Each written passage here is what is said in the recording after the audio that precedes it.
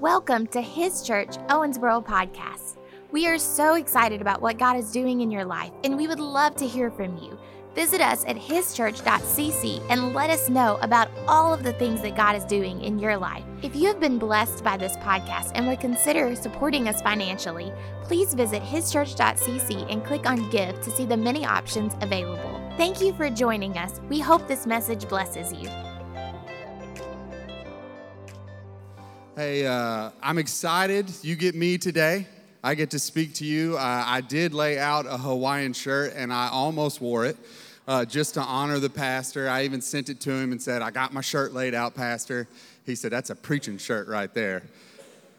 But fear got me. I couldn't wear it. It's too bold. It's too colorful. It's hideous. It's the reason I didn't wear it. But Tabitha might have disowned me had I wore it. But come on, somebody say blessing. Man, how great is it to have a church service where we get to pray over kids and we get to give them backpacks and haircuts so that they walk into this new season confident. Come on, kids should walk into their new schools or just the unknown, confident, ready to take on with whatever the school year throws at them. And I believe in that. They're going to have the best year yet. And I'm thankful that we get to be a part of it and that we get to be like Oprah. You get a backpack, you get a backpack, you get a backpack, you get a haircut. Come on, it's going to be exciting. It's going to happen after second service. So please stick around and be a part of that. Serve. If you don't have kids, serve. Bless some people, bless some families. So I have one goal today for you to have a good time. Is everybody in here having a good time?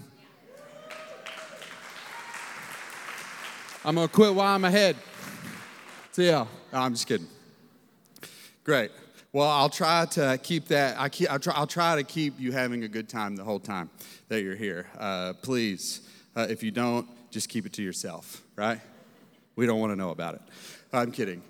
Well, if you don't know, my name is John Tatum, and I'm the youth director here at Owensboro, His Church, and I love it. I recently got an opportunity to take a group of them to Central Youth Conference. Now, they keep me young physically, mentally, spiritually, right? A lot of times I don't know what they're saying, but I'm just like, great. It sounds encouraging, so I'll take it, right? They could be mocking me the whole time, but I don't know.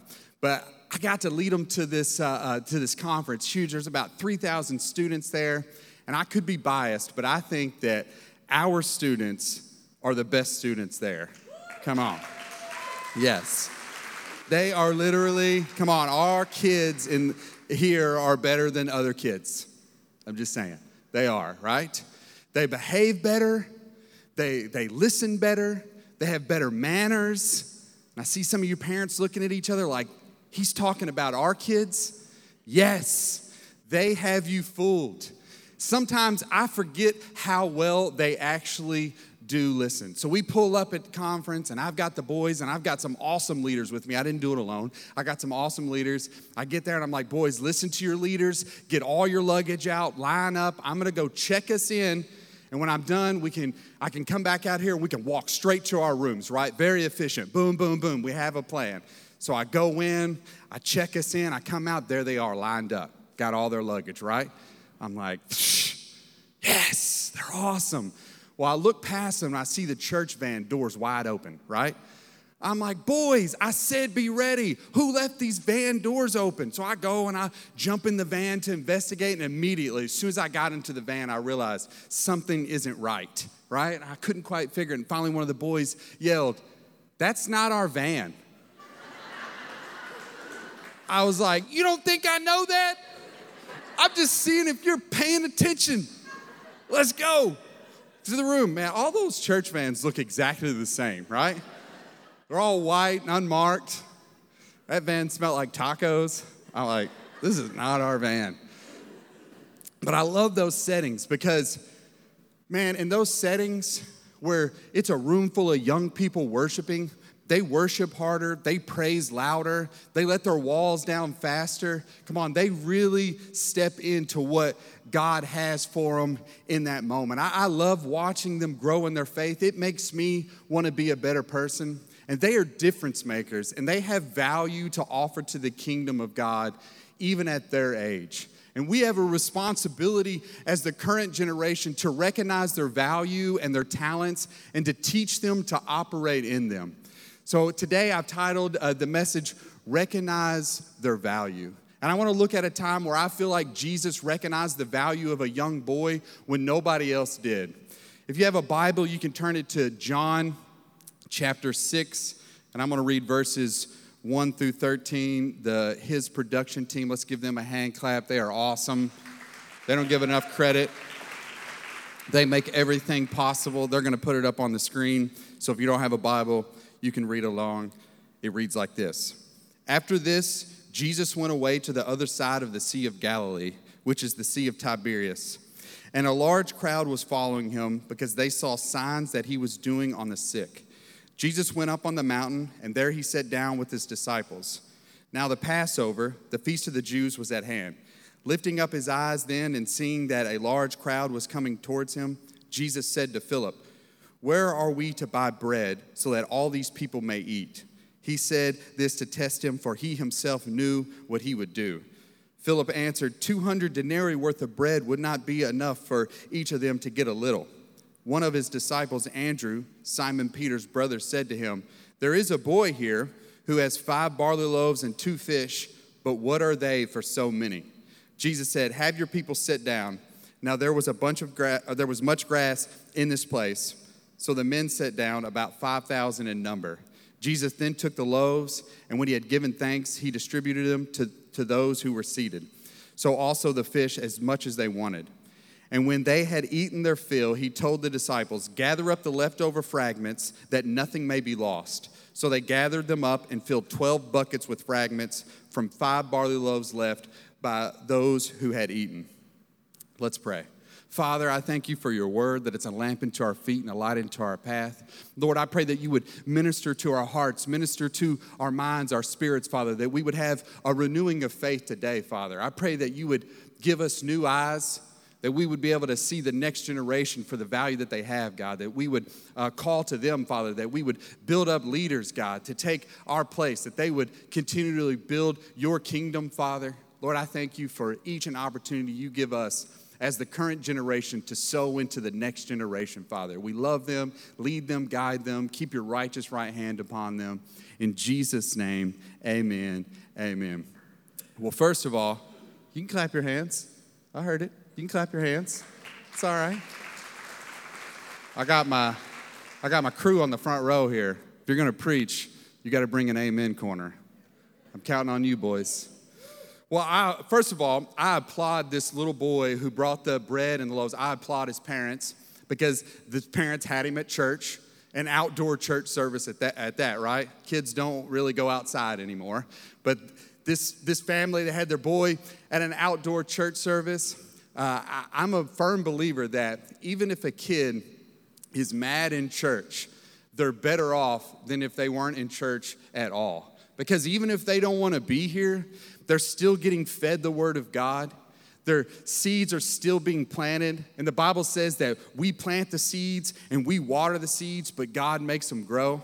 And I know sometimes when you're planting a garden or you're planting seeds, the ground can be tough. It can be hard to get that seed into the ground. But if you work hard and you till that ground up and you make that soil soft and you plant that seed and you faithfully water it, God is faithful to us that he makes that seed grow. Now, sometimes kids can seem like that tough ground. It's hard. It's hard getting them to church. It's hard getting them here and thinking that they're receiving things, right? They never show it on their face, right? They don't want to show you how much of a good time they're actually having. So it's tough. It's hard. You think, man, I'm not getting through to my kids. But you have them here, and you're tilling that soil. You're surrounding them with the things of God. You're putting the word of God in their hearts and their minds, on the tips of their tongues, so that the word of God is there when they need it. And you're faithfully watering that seed that you're planting, which comes by praying. We pray over our kids every second of the day, and we faithfully water the seeds that are planted here in God's house. And God is faithful to make those seeds grow. So I just want to tell you as parents, you're doing a good job. So keep tilling, keep planting, keep watering those seeds, and I guarantee you, we will see a revival. We will see a movement of God in the next generation that is so large, so vast, that we can't even imagine how great it really is going to be.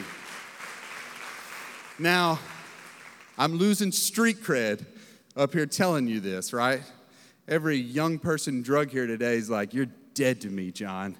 Hey, don't hate me, because you'll look back and you'll thank your parents one day for dragging you to God's house. You'll look back and see that everything that you received that you didn't even know you were receiving. And parents, again, you're doing a fantastic job getting your kids here in the church so that the Word of God can just invade their lives and change them. Come on, you're making a difference. You are a difference maker, parents. Come on, we should give the parents a hand clap in here. Praise the Lord. Love you, parents. Well, we see in this scripture, we see Jesus, and he's on top of a mountain. He's sitting with his disciples. He's just performed a ton of miracles, and he looks and he sees the multitudes coming towards him, and he has compassion for the crowd. He has a compassion for just their faith, their movement. And he says, they need something to eat. There's two things that people have in common. We all sin. Come on, Pastor Patrick talked about it. Nobody gives an altar call like Pastor Patrick. I'm back there ugly crying before I come up here. I don't know how he does it. But we all have sin. We all fall short of the glory of God. And we all love food, right? Two things. You came to church today and you say, I don't have anything in common with people. You sin and you love food. Come on, you are more in common with the person sitting next to you than you thought. But Jesus, he had compassion for these people. And people always get food analogies, right? Jesus said, I am the bread of life. Bread is good. Bread is fulfilling. You like bread? Then you're going to love Jesus. The next time somebody asks you, man, what's the big deal about this Jesus guy anyways? You've been ministering to people at your work, at your job. They see what God's doing in your life, and they say, what's the big deal about Jesus anyways? You just simply ask them, well, do you like bread? And they're going to be like, bread's great. Bread's fulfilling. You know what? No matter what my day looks like, a roll from Texas Roadhouse makes it all better, right? And you can say, well, Jesus is good. And Jesus is fulfilling. And no matter what your day looks like, Jesus can make it all better. And you're thinking, what about the people that don't like bread? Well, there's no hope for those people. I'm kidding. But think about it. If bread wasn't good for you, why would a diet tell you not to eat it? When's the last time a diet told you to stop eating something nasty? You see somebody struggling. Man, I'm really struggling today. My diet won't let me eat sardines. That doesn't happen. It doesn't happen, right? So the next time somebody's having a fuss about Jesus, you can say, hey, the world is trying to get you to diet Jesus. Because when's the last time the world tried to get you to stop doing something bad, right? It doesn't. Jesus is good for you because the world doesn't want you to have Jesus. Psh, that was free. Y'all don't even have to pay for that one. So, anyways, we see Jesus. We see Jesus. He wants to feed these people. He asks Philip, how do we get bread? How do we get bread to feed all these people? Now, the Bible says that Jesus was testing Philip because he himself already knew what he was going to do. He had already seen the value in this little boy. He had already seen this little boy had something to offer. He had already seen this boy brought something to the table. He's seen that this kid had a purpose. Another version says that he was gauging Philip's faith. Now, this got me thinking. Imagine if we had a gauge that gauged our faith, showed the level of our faith. How often would our show on E? How often would our show empty? Just like a gas tank, I can say I have a full tank, but the gauge doesn't lie most of the time. The gauge doesn't lie. And if I run out, I'm going to stop moving forward. We can say we have all the faith that we want, but if we aren't putting more faith in, which comes from hearing the word of God, then we're going to run out and we're going to stop moving forward. Philip had stopped moving forward. His answer was natural and not supernatural. He said, we can't because we don't. We can't do this because we don't have this thing. We lack in this area. The supernatural answer is, I know we don't have this thing, But we know that God is Jehovah Jireh, and that God is going to provide, and God is going to make it happen, and God is going to make absolutely sure we have everything that we need. Us Hendersonians in here, we've had to tap into our faith lately, right? Come on, we believe that God is going to do a great thing. We have a supernatural answer to the situation. Now we see Andrew. He's another disciple. He speaks up. Now Andrew, he saw the boy, and he's seen that he had something to offer. But he saw as what he had to offer as less than. Well, there's a boy here, but what good is what he has? How can that change the situation? How can that affect the situation? How will it change the outcome of this mega problem that we're faced with? But see, the boy, he was the solution. The boy was the difference maker. And the boy's value would change the multitudes. Jesus seen value in the boy when nobody else did. Jesus seen value in the boy before he even asked Philip how he was going to feed. He was testing Philip to see if Philip seen the value in the kid, to see, hey, can you take what this boy has to offer and make it work?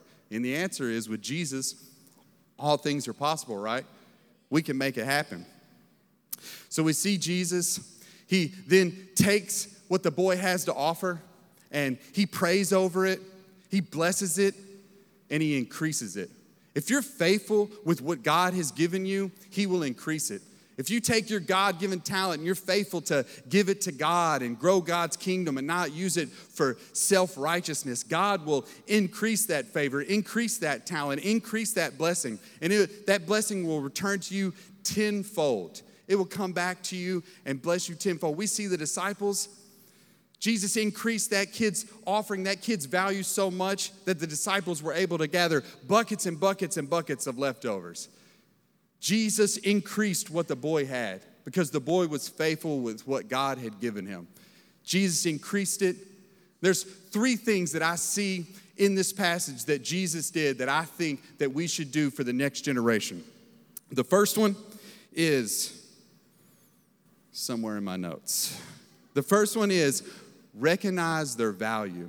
Jesus recognized the value of the boy. Jesus seen what he had to offer. Jesus seen that he had something to bring to the table. Jesus seen that he had a purpose, he had a calling. You know, the next generation, they have something to offer. They have a purpose, they have a calling. They are difference makers. They're difference makers right now. They're kingdom warriors right now. And we are called to recognize their value and recognize their gifts and their talents and to teach them how to operate in them. The best place to learn how to operate in your God-given gift is in the house of God. You come here, you begin to serve, and everybody in here has a God-given talent. It's not too late to step up and say, hey, I want to use my gift for the Lord. And the best place to tap into that is right here as you begin to serve under appointed leaders. And they begin to teach you how to operate in that gifting so that when it's your time to step into that calling, when it's your time to step into that purpose, you know exactly what to do. You know exactly how to use that gift to grow God's kingdom. And not for self-righteousness, right? We don't do any of this stuff to glorify ourselves. We do it to glorify God. Come on, we should be recognizing the talents in our kids, our grandkids. Every kid or student that we have influence on, we should recognize the talent that we have, and we should encourage them to operate in it. The next thing I see Jesus do is he prayed over their gifts and their talents. He prayed over what the boy had. We should pray over our kids every day out loud. It's important to pray in private. Like, it's crucial. You should have a private prayer life every single day. But it's so important that our kids hear us pray for them. They hear the words that they have a purpose, they have a calling, that God is with them and God never leaves them, God never forsakes them, that they can do more than what they think that they could do. They hear those words. Imagine what it did for this little boy when Jesus said, bring me what he has. And he heard Jesus pray over his gift, pray over his value. I bet it changed his life forever. There goes the boy that Jesus prayed over. He knew, he's like, man, I have a purpose. I have value. Man, somebody, an adult, prayed over me. Not on, right? Prayed over. So we see Jesus pray over this offering, pray over this value. And this kid was extremely blessed. And you're thinking, man, I ask my kid all the time, can I pray for you? And they say no. 99% of the time, your kid is going to tell you no. When you ask them if they need prayer, can I pray over you? No, I don't need it, right? But the one time that they do need prayer, they're going to know exactly who to go to. The person that was always asking for prayer. The person that was always saying, hey, let me pray for you right now. Come on, we should be praying over our grandkids, our cousins, our nieces, our nephews, our kids. Every student that we come in contact, we should be praying over and saying, hey, God loves you. You are important. The last thing I see Jesus do is he put what the kid had to work. He put it to work. He took what the kid had, he prayed over it, and he put it to work. Come on, kids can be a difference maker now. Kids can serve in the house of God right now. Kids can be building the kingdom of God right now. They don't have to wait. They can step into what God has called them to do. They can step into that God-given talent that God has blessed them with. God knew them in the womb. God put that talent inside of them from the beginning. And we should be encouraging our kids to serve, to get plugged in, to tap into the things of God so that we can see them grow, because one day they will be the decision makers, right? They're difference makers now, but they're going to be decision makers in the future. And it's up to us as the current generation to teach them to make wise decisions, to be good stewards over God's money, to learn how to operate in God's house. Because one day they will leave and they will go far off, because God will call them to greater things than what he's called us to. And we want to know that they can walk into any house of God, and the first thing they say is, where can I serve? Where can I get plugged in? Where can I make a difference? Because that's what it's about, us building our kids up so they have a better life than what we have, right? That's every parent's goal. We want our kids to have a better life than what we had. And no matter if you're a grandparent, a parent, a newlywed, a single person that isn't weird, right? Single person that isn't weird. You're called to the next generation. You're called to recognize their value, recognize their talents, recognize what they have to offer, and teach them to operate in it. Come on, we should encourage and build up our kids every day. Anytime the church doors are open and there's things going on for the next generation, us as the current generation, we should be here, showing them that they have importance, showing them that they have value, that they have something to offer, building them up, lifting them up, encouraging them. Every single chance that we get to sow into the next generation is a blessing on top of a blessing. Come on, we teach them what a blessing is, and then they grow up and they know how to teach others what a blessing is. They teach the people behind them, the group behind them, how to operate in God's will. I'll end with this. When I was a senior in high school, I got invited to church by a girl, and I went. And I started attending this church, and shortly after I started attending, the pastor retired. And another pastor stepped into his role. He was a younger guy. I really didn't get to know him that well before I went off to college.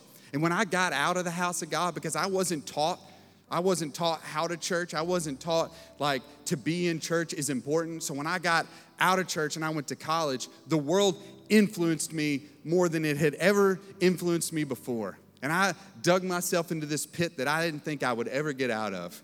I dropped out of college. I came home. I was living in a house. If you've ever watched TV and you've seen a drug house and all these people are laying around just messed up, that's the house that I lived in. Just ashamed to let anybody that was on the outside come in.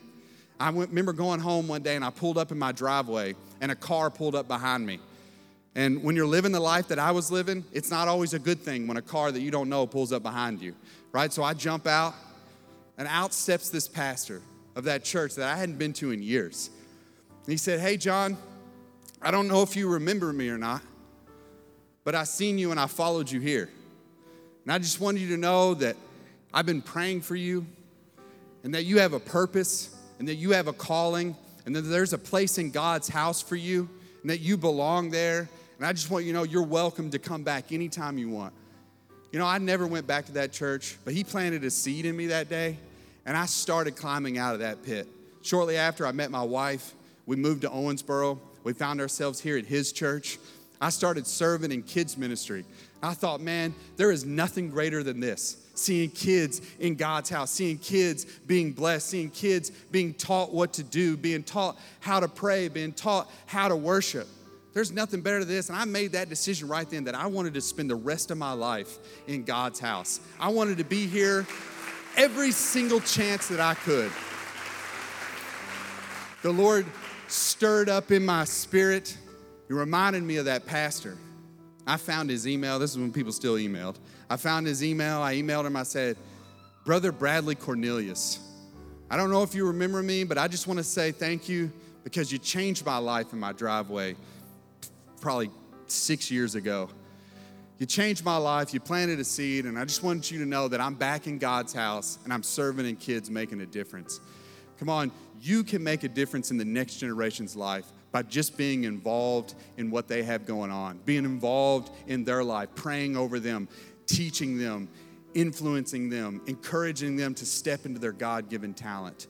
The difference making starts with recognizing the value in the next generation, and that's on us as the current generation. That's our responsibility. It's not about us anymore. It's about how can we build them up to do better than we did, right?